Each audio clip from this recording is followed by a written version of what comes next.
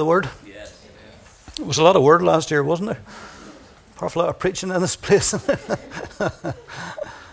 Glory to God. All right, Luke chapter 17. Luke chapter 17. This morning, I want to not do the traditional first Sunday of the New Year sermon. I feel particularly exercised to do something else today. It may not seem like something that's relevant to the new year, but actually it is very, very relevant indeed. And so, Luke chapter 17, and reading from verse 1. Then he said to his disciples, "It is impossible that no offences should come. But woe to him through whom they do come. It would be better for him if a millstone were hung around his neck and he were thrown into the sea, than that he should offend one of these little ones. Take heed to yourselves. If your brother sins against you, rebuke him. If he repents, forgive him. If he sins against you 7 times in a day, and 7 times in a day returns to you, saying, I repent, you shall forgive him." It is impossible that no offences should come. There are few things in life as certain as this one thing: you will be offended. And in 2012, it is absolutely guaranteed. It's a certainty. It's impossible for it not to happen. You are going to be offended. Not only that, but in all probability, you will be an offender. And me too. Now, since we know that it's going to happen and it's guaranteed, then we need to know how to handle it when it comes. Dr. Ralph Earl, New Testament scholar, says that the word offense here and in other places has 2 shades of meaning. First of all, the word is scandalon, from which we get scandal and scandalize from. It first meant the bait stick in a snare or the trigger in a trap. I'm sure all of us has seen one of those big bear traps, you know, those great big jagged teeth and how they're stretched open. But in the middle is that little plate, that metal plate. And as soon as a bear or a human being hits the bait stick, it snaps shut, tight, caught in a trap. Later on, the word scandalon began to mean the trap itself. So it literally means to entrap or to ensnare. And secondly, it means to cause to stumble or to cause to sin. 1 Peter chapter 2, verse 8. Peter's talking about the builders who were the religious hierarchy of Christ's day.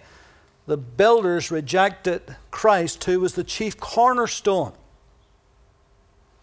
and said about that he became to them a stumbling stone or a rock of offense, a scandal. They were scandalized by Christ and they stumbled over him because he made out that he was the Son of God, and among other things. And so, if we put all of that together, we could say an offense is something designed to trap or to ensnare, which, if we're not careful and we don't handle it properly when it comes, it will cause us to stumble and to sin. And all of us, without exception, including this preacher, has fallen into that trap on more than one occasion. To our detriment, to our defilement, actually, we'll see later on the Bible talks about. So things happen to us that offend us. We get scandalized, we get shocked, we get greatly disappointed, our feelings are hurt. We cannot believe that they said that, or she did that, or he thought that. And once we begin to think those things, then Satan is setting the trap. The snare is set. And we're about to fall into that trap.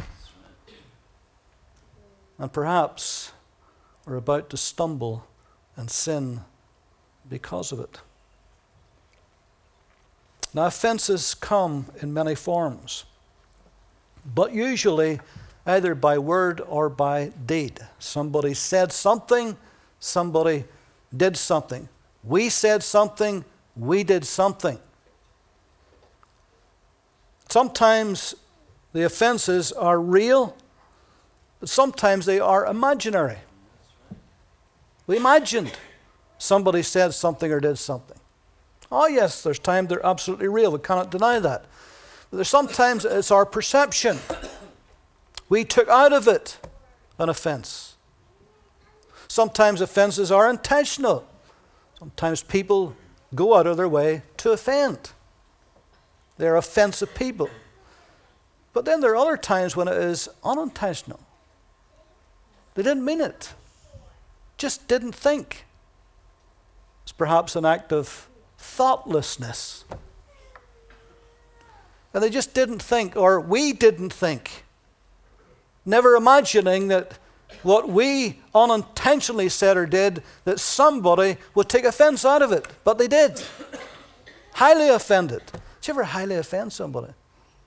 And you shake your head and think, what in the world have I done? I can't even imagine what I've done. And so sometimes it is entirely unintentional.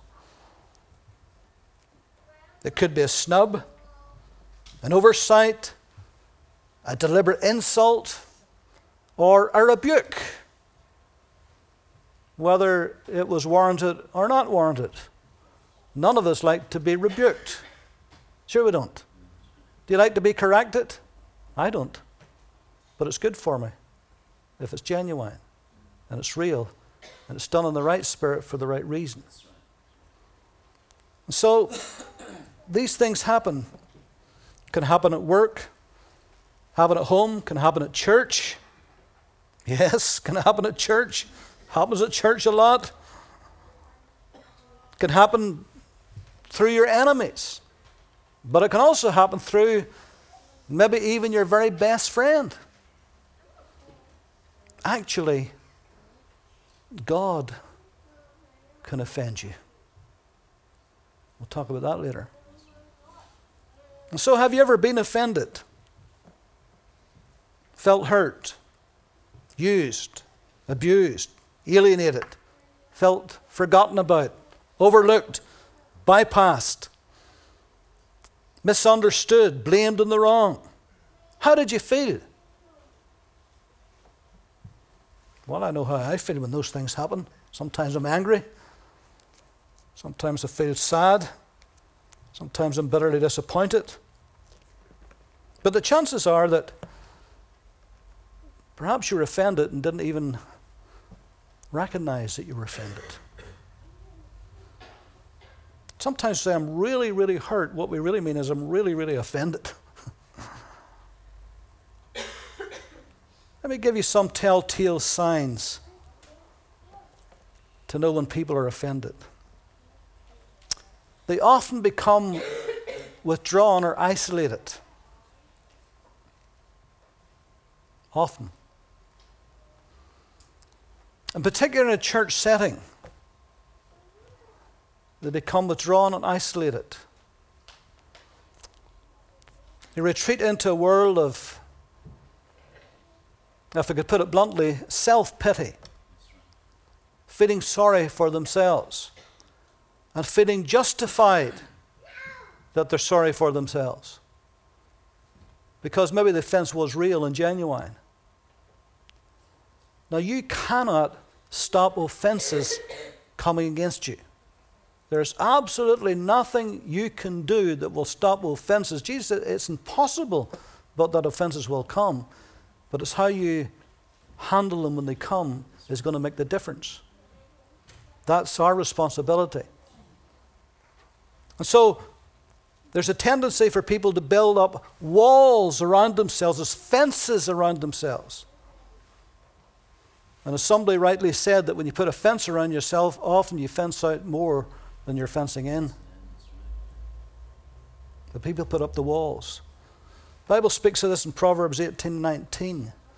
It says that a brother offended is harder to win than a strong city, and contentions are like the bars of a castle. So if somebody really, really takes offense, and they don't really deal with it, it becomes a stronghold in their life. And they build up all kinds of walls and defenses around themselves with the thought, they're never going to hurt me again. But you cannot go through your life, particularly your Christian life, with that attitude.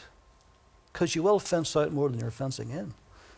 You'll end up in a very small, isolated world if you do that.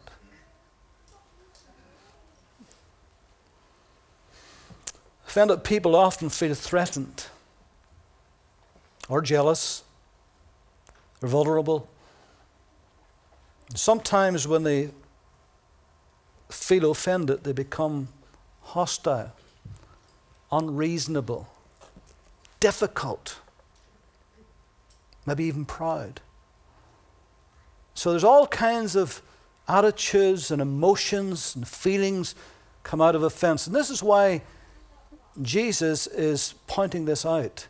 This is why I'm sharing this morning, because here we write on the doorstep of a whole new year. And as Clifford said earlier, not knowing what I was going to speak on because he felt it was from the Spirit of God, and it just proves it, that you do not want to go through this year holding on to an offense. You will be the loser. It will hurt you more than the person who offended you. Because I guarantee, even if they did deliberately do it, they will go on their merry way, not even thinking about you, and you will nurse that offense, and you'll be miserable because of it, and you'll be the loser because of it. And so it's a very important thing to deal with, particularly at the start of a new year. When, as Clifford said earlier, you've got to take all that stuff, all those offenses and the hurts and stuff of this past year, don't carry it into the new year. Now, I'm not talking about a hurt, that a bereavement or something like that, or a breakup of a relationship. I'm not talking about those things. I mean, those things just doesn't heal overnight. You can't just switch that on and off. But I'm talking about offenses, stuff that happens in everyday life and in church life, and she said this, he did that, and all the rest of it. Carry that into this year. You'll not be productive. You'll not be blessed. You'll not have joy. You'll not have peace. Oh, you'll get through the year. You always do. But not victoriously, not the way that God intended. King Saul is a classic example. In 1 Samuel chapter 18,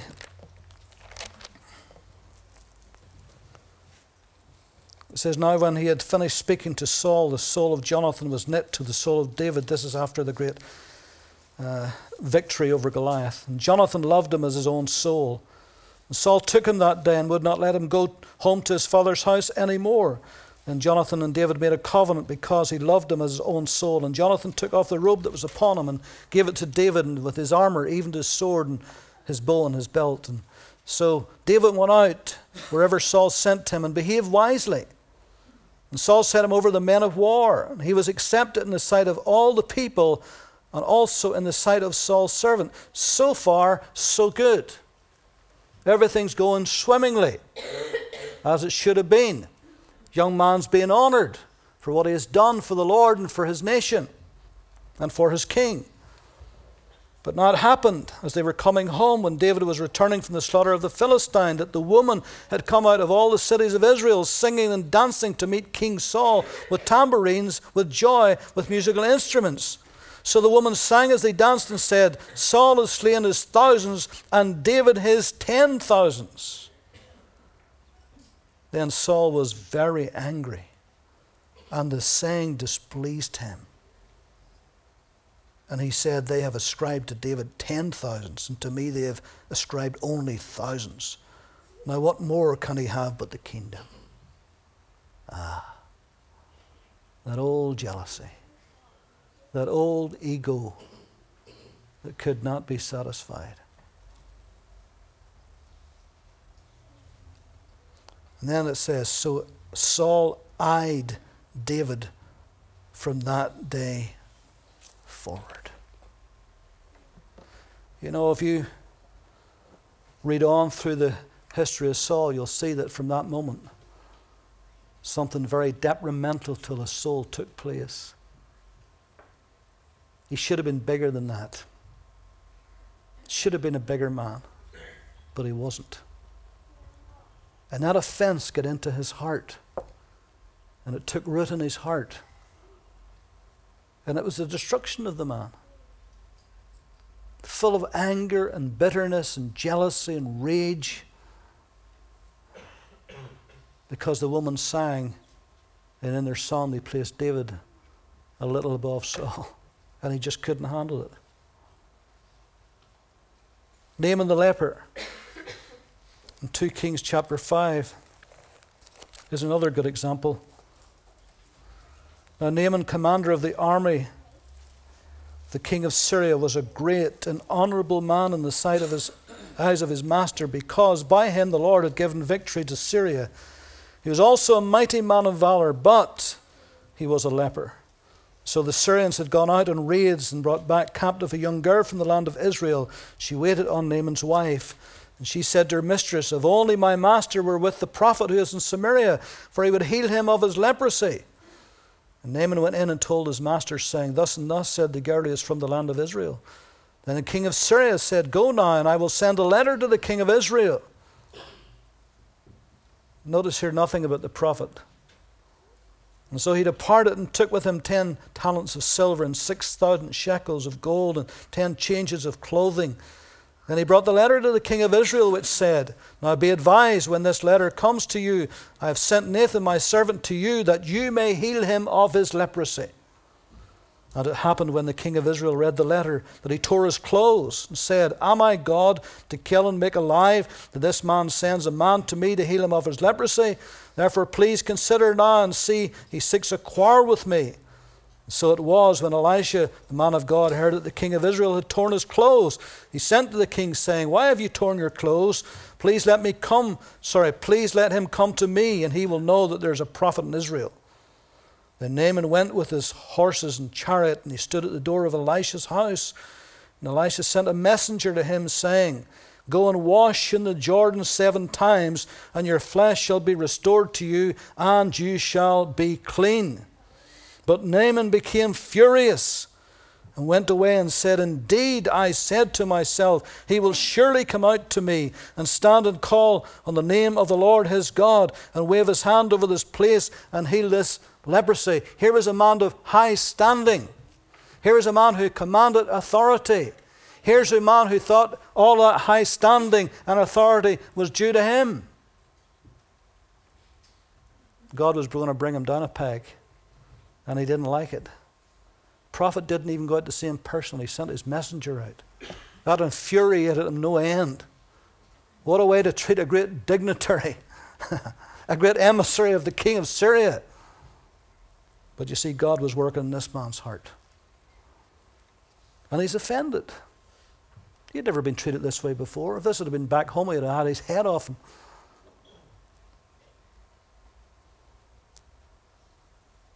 Are not Abana and Pharpar, the rivers of Damascus, better than all the waters of Israel? Could I not wash in them and be clean? So he turned and went away in a rage. Do you ever feel that you were mistreated? That you weren't given your due? That you were overlooked? That you were treated less than you respect than you thought you should have had? How do you react? Angry? Secretly seething inside? There's an offense. Servants came near and spoke to him and said, my father, if the prophet had told you to do something great, would you not have done it? How much more then when he says to you, wash and be clean. It's just a simple thing. He's not asking much. And some great thing you'd have done that with a heart and a half. See, that would really fill his ego, wouldn't it? Just go and wash. So he went down, dipped 7 times in the Jordan, according to the saying of the man of God, and his flesh was restored like the flesh of a little child, and he was clean. And if you read on that story, you'll see that this man's heart was truly, absolutely, truly changed. He became a follower of the one true and the living God, because the offense was dealt with. Now, had he went back to Syria, he would have been harboring that for the rest of his life. But thank God he humbled himself. He humbled himself before God. And God healed him and blessed him, changed his life entirely.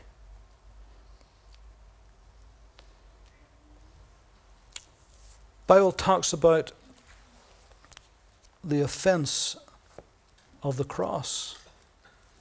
In 1 Corinthians, in chapter 1, in verse 18, it says, "For the message of the cross is foolishness to those who are perishing, but to us who are being saved, it is the power of God. For it is written, I will destroy the wisdom of the wise and bring to nothing the understanding of the prudent.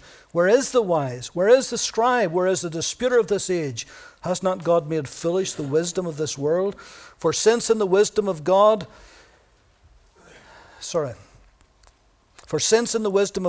the world through wisdom did not know God. It pleased God through the foolishness of the message preached to save those who believe. For the Jews request a sign, the Greeks seek after wisdom, but we preach Christ crucified, to the Jews a scandal." Stumbling block, scandalon. They were scandalized. But to those who are called, both Jews and Greeks, Christ, the power of God and the wisdom of God. People are still stumbling over Christ to this day. They're still scandalized. Do you know there's religious people, and I'm talking about high religious people, who are scandalized at the thought of Jesus dying on the cross for your sins and my sins. It's an offense to them. An offense to them. They're scandalized. They stumble over it. They just don't get it.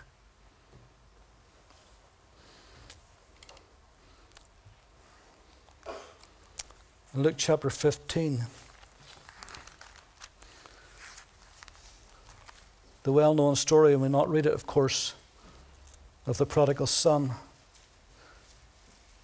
and how he came back, and the father so blessed him and hugged him and kissed him and put his robe on and the ring and his sandals and his feet and killed the fatted calf and said, "Let's eat and be merry. My son was dead as alive. He was lost and is found," and they began to be merry. And in verse 25, now his older brother was in the field, and as he came and drew near to the house, he heard music and dancing. So he called one of the servants and asked what these things meant. And he said to him, "Your brother has come, and because he has received him safe and sound, your father has killed the fatted calf." But he was angry and would not go in. Who was he angry about? What was he angry about?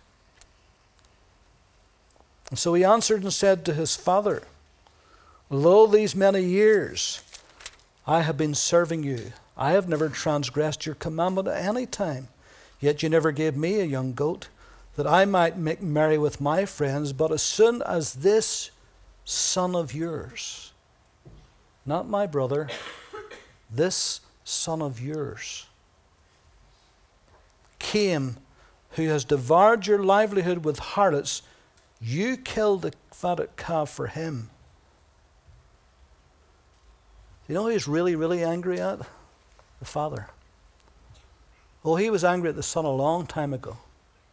He was angry at the young brother ages ago. From the first day he left, he was angry at him.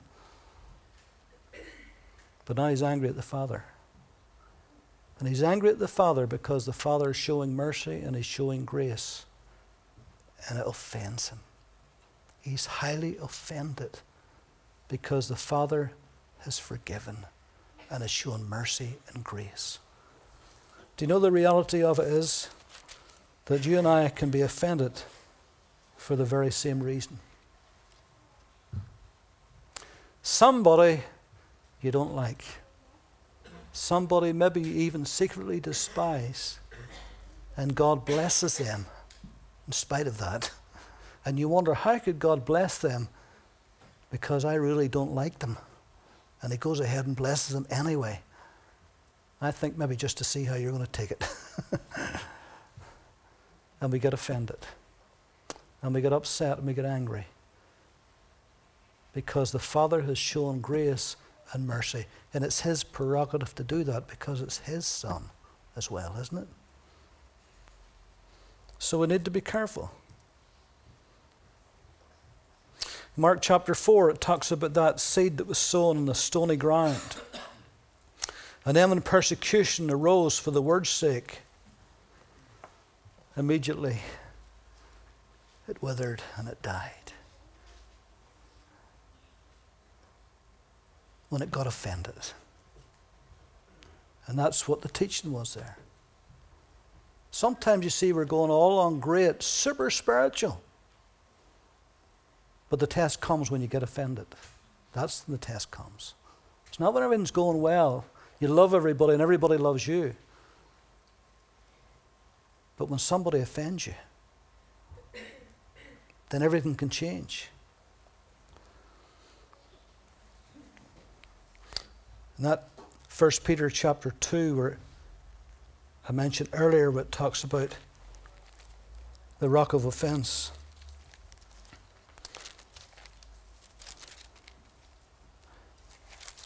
Listen to what it says. Behold, I lay in Zion a chief cornerstone, elect, precious, and he who believes in him will by no means be put to shame. Therefore, to you who believe, he is precious.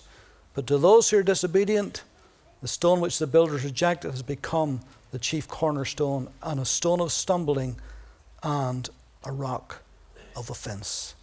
They stumble, being disobedient to the word to which they also were appointed.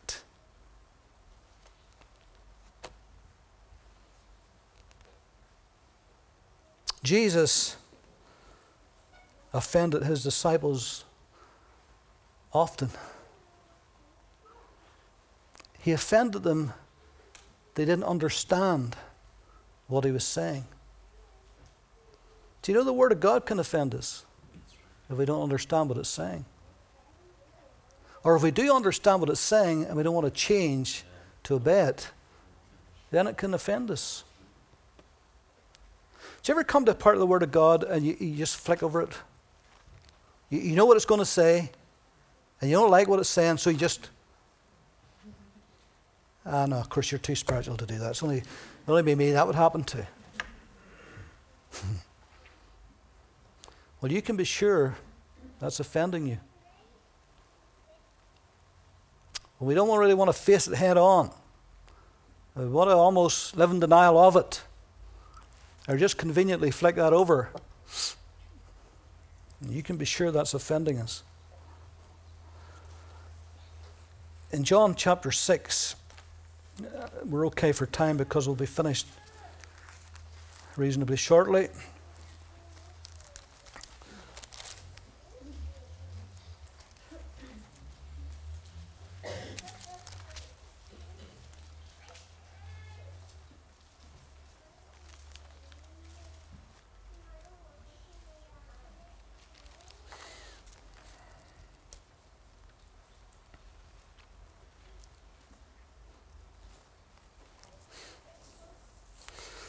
Jesus here is obviously giving the illustration about him being the bread of life.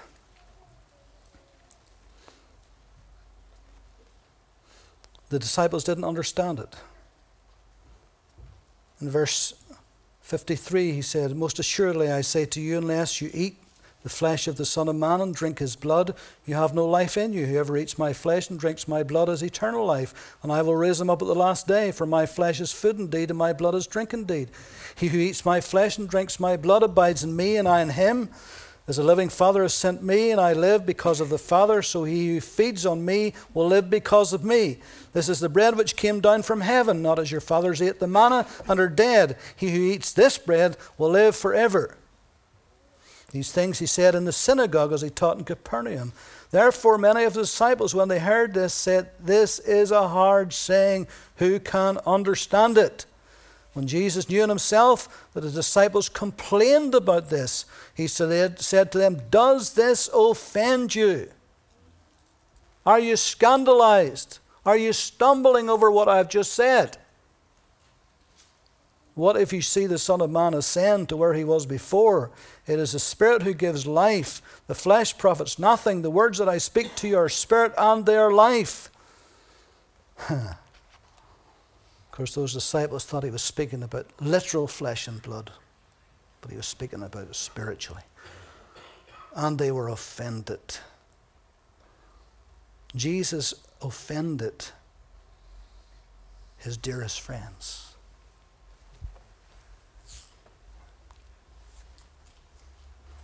Think about it.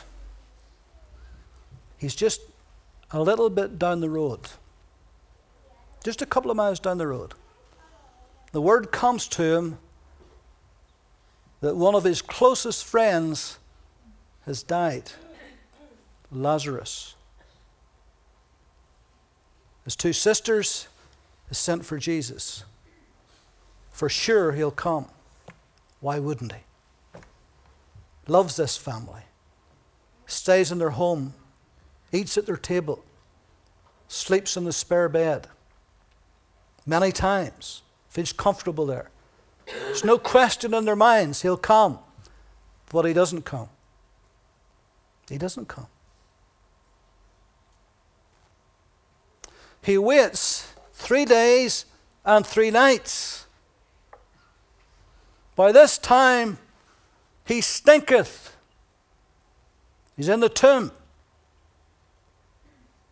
Comes on the 4th day. Do you ever wonder why? Why 3 days, 3 nights? See, there was a belief in those days among the Jews that Messiah, when he would come, one of the signs of Messiahship would be raising the dead. But not just any raising of the dead.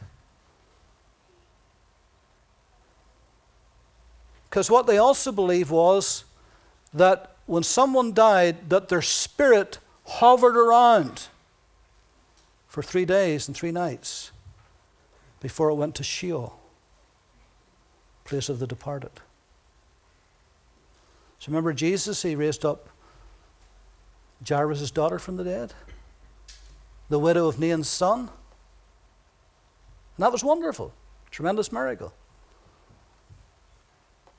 But to be the true sign of the Messiah, would have to be dead 3 days and 3 nights at least. That would be the evidence. So Jesus waits 3 days and 3 nights. He's going to give them an opportunity for their faith to grow, but also for them to see who he really truly is.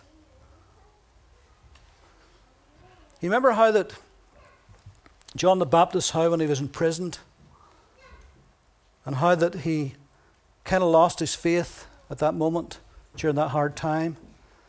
So he sent a couple of his disciples to Jesus, asked the question, "Are you he that should come, or do we look for another?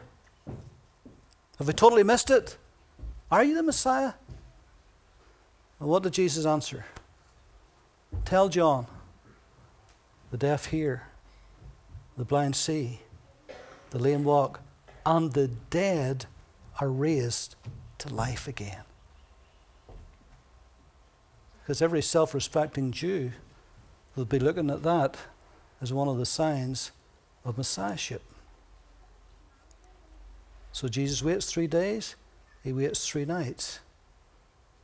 And during that time, we'll not read the story, you know it well, during that time, they are getting more and more offended by the hour. And by the time Jesus comes, if you had been here, boy, they were offended. They just didn't get it, did they? In spite of what Jesus was going to show them and do for them and show himself as the Messiah, their own need overrode all of that. And sometimes God wants to do things in our lives and our own need overrides all of that, and we get offended if he doesn't do it in time.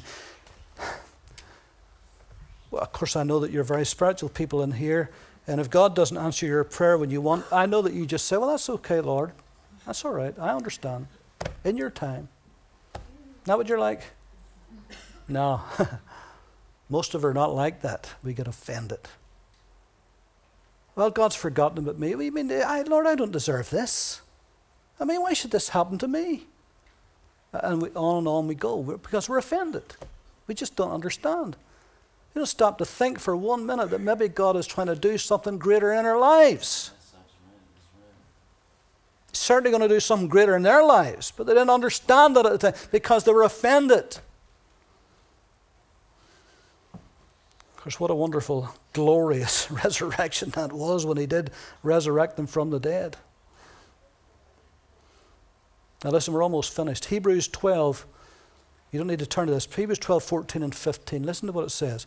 Pursue peace with all people and holiness, without which no one will see the Lord. Looking carefully, lest anyone fall short of the grace of God, lest any root of bitterness springing up cause trouble, and by this many are defiled. Lest any root of bitterness springing up cause trouble. Root here is rizzo, R-I-S-Z-O. And it literally means as in the root of a tree. And just the way the roots of a tree go down into the soil and embed themselves in the soil, so an offense, like the roots of a tree, can go into our soul and embed itself. And that bitterness, those roots of bitterness gets embedded in our soul if we don't deal with it. If anybody has ever had to pull out a stump of an old tree or bush in your garden, you know what I'm talking about. It may be dead on the top, there's not a leaf on it, and it's dry as a stick, until you go to pull that thing out and you think the roots is about 6 feet down into the ground. It's round stones and roots of other trees around it, and you can hardly get the thing out. You take a spade and a pickaxe, sweat's blind, you try to get that thing out. You can't believe how embedded it is. Well, that's what happens with offenses in our souls if we don't deal with it pretty quickly. See, once it takes root, it's harder to deal with. It's harder to deal with. The word bitterness here is pikria. Pikria. And pikria is an unusual word. It's an unusual word. It means an inward attitude that shows up on your face. An inward attitude that shows up on your face. Anybody in here, I know some of you because you told me, you don't need to put your hand up, I'm putting mine up just to make a point. Anybody in here suffer from reflux? You know what reflux is? You know, whenever that acid in your stomach that is very useful and good because it causes your digestive system to operate right, but whenever it goes up, right up into the neck of your stomach and it comes up into your gullet, and that bitter bile acid, when it gets into your throat, there's no way you're not going to screw your face up. Isn't that right? You're lying in bed there. That seems to be the worst time when you lie down. And you're propping yourself up in pillows to try to keep it down. And it keeps coming up. And it's bitter as gall. And you're screwing your face up. If we allow bitterness of an offense to take root in our souls, it will show up in our face. All you have to do is think about that person. Your face changes. Am I right? That person just got to walk past and your whole demeanor changes. That bitterness comes up into your throat. See, the Bible is very accurate when it talks about these things. Paul said in Ephesians 4, let no corrupt word proceed out of your mouth, but what is good for necessary edification, that it may impart grace to the hearers. Do not grieve the Holy Spirit of God. Listen to what grieves the Holy Spirit of God, by whom you're sealed for the day of redemption. Listen to what grieves the Spirit of God. Let all bitterness, wrath, anger, clamor, evil speaking be put away from you with all malice, and be kind to one another, tender-hearted, forgiving one another, even as God in Christ forgave you. By this shall all men know that you are my disciples if, can't hear you? No, I can't hear that. If you love one another. That's the criteria. We can talk all we want out there and witness all we want out there to the unbelievers in this world. It doesn't mean a blind thing to them until they see it in action in our lives. Until the walk matches the talk. That's when they start to listen. And then Jesus makes it even tougher.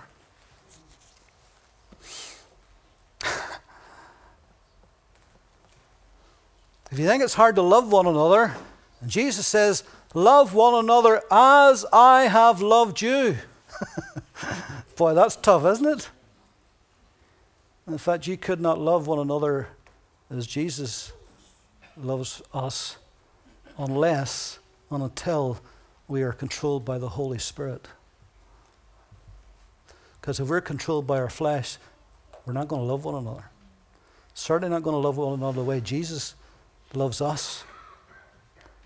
But if we're controlled by the Holy Spirit, so that He can convict us and speak to our hearts and say, this is not right.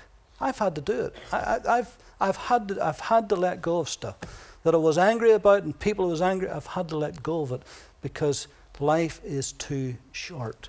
And do you know what? It defiles our spirit. And that bitterness keeps coming up. And if we don't deal with it, let me tell you, it gets stronger and stronger and stronger. And just the very sound of somebody's name will just set you off. And here we are, the first Sunday in 2012. And you've got a choice. You can carry that all throughout this year. You can carry it throughout your whole life if you want. But you'll be the loser. You'll suffer spiritually. You'll not be as blessed as much as you should be or could be. I want all the blessing God's got for me. I really do. And God help me, I'm sure in the past I've missed some of it because of my stupidity or because I held on to something I shouldn't have held on to. But I don't want to do that. I don't want to go in this year holding on to stuff that I need to let go of. So we're going to do that in Jesus' name today. Amen. Amen. Come on, stand with me.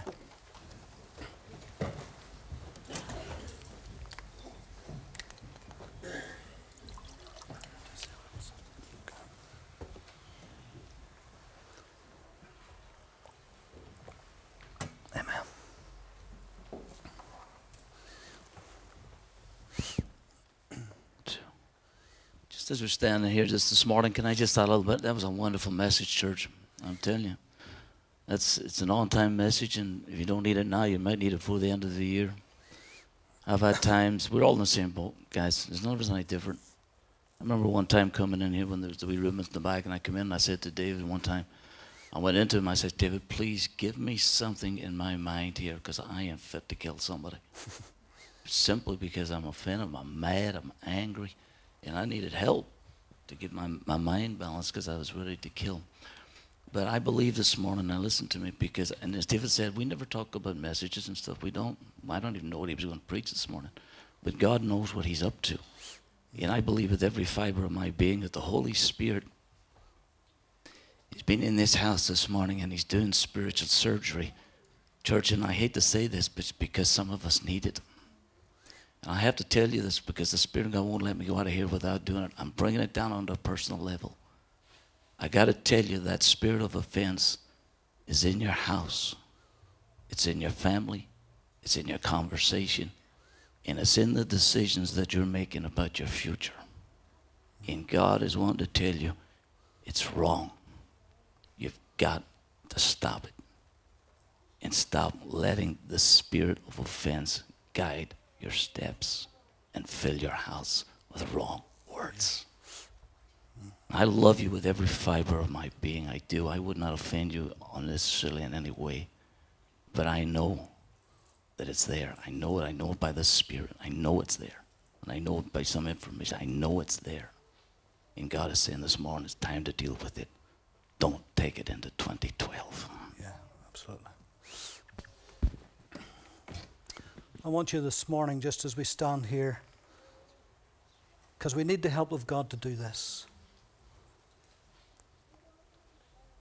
I want you to open up your heart. I'm going to ask God to reach down into your very depths of your soul today and rip that root out. Destroy it in Jesus' name. Don't allow it to dominate you. Don't allow it to fill your thoughts, to sap you of your energies, to divert you of who you are in Christ and what you ought to be. So we're going to pray. And maybe this one prayer won't do it for you. Maybe you're going to have to go and quiet this of your own home and by your bedside or your secret closet, and you're going to get on your knees before God and say, God, please help me. I don't want to live like this. I don't want this to rule my life. Father, we come to you this morning in that name that is above every name, the name of Jesus. The name that is bigger than this offense. Lord, you died for us. You shed your blood for us to forgive us all of our offenses. All of the things, Lord, that we did against you, you forgive us willingly, freely, and it cost you your very life to do it. Lord, how can we not forgive? Lord, by your Holy Spirit today, reach down into our hearts. And Lord, rip out that offense, that root of bitterness, Lord. Lord, some of us have been there for years. Lord, rip it out by the power of your Holy Spirit, that we be free from it. Lord, it never control us again. Lord, that we can live a life of freedom. Lord, we think about that situation or that person or that incident or that thing, Lord, that it doesn't have that effect on us any longer. Lord, we can put it under the blood. We leave it behind us, Lord, and we move on in our plan of God that's got for us in this year. Lord, that we be free indeed to serve you and to love you and to know you. So, Lord, in Jesus' name today, break us free from this. Whatever it is, Lord, that's holding us back, Lord, it's not worth it. It's not worth missing your glory for. It's not worth missing your blessing for. Lord, we lay it down today in Jesus' name. And we say, Lord, cleanse us, heal our hearts, and cause, Lord, your Holy Spirit to fill us to overflowing. Lord, only love and graciousness will come out. And Lord, it will not hold grudges. That we release it today in Jesus' name. Thank you, Lord, for this. Thank you, Lord, for the power of your word, the strength of your Holy Spirit, in Christ's precious name. Amen. Amen. Praise the Lord. Good.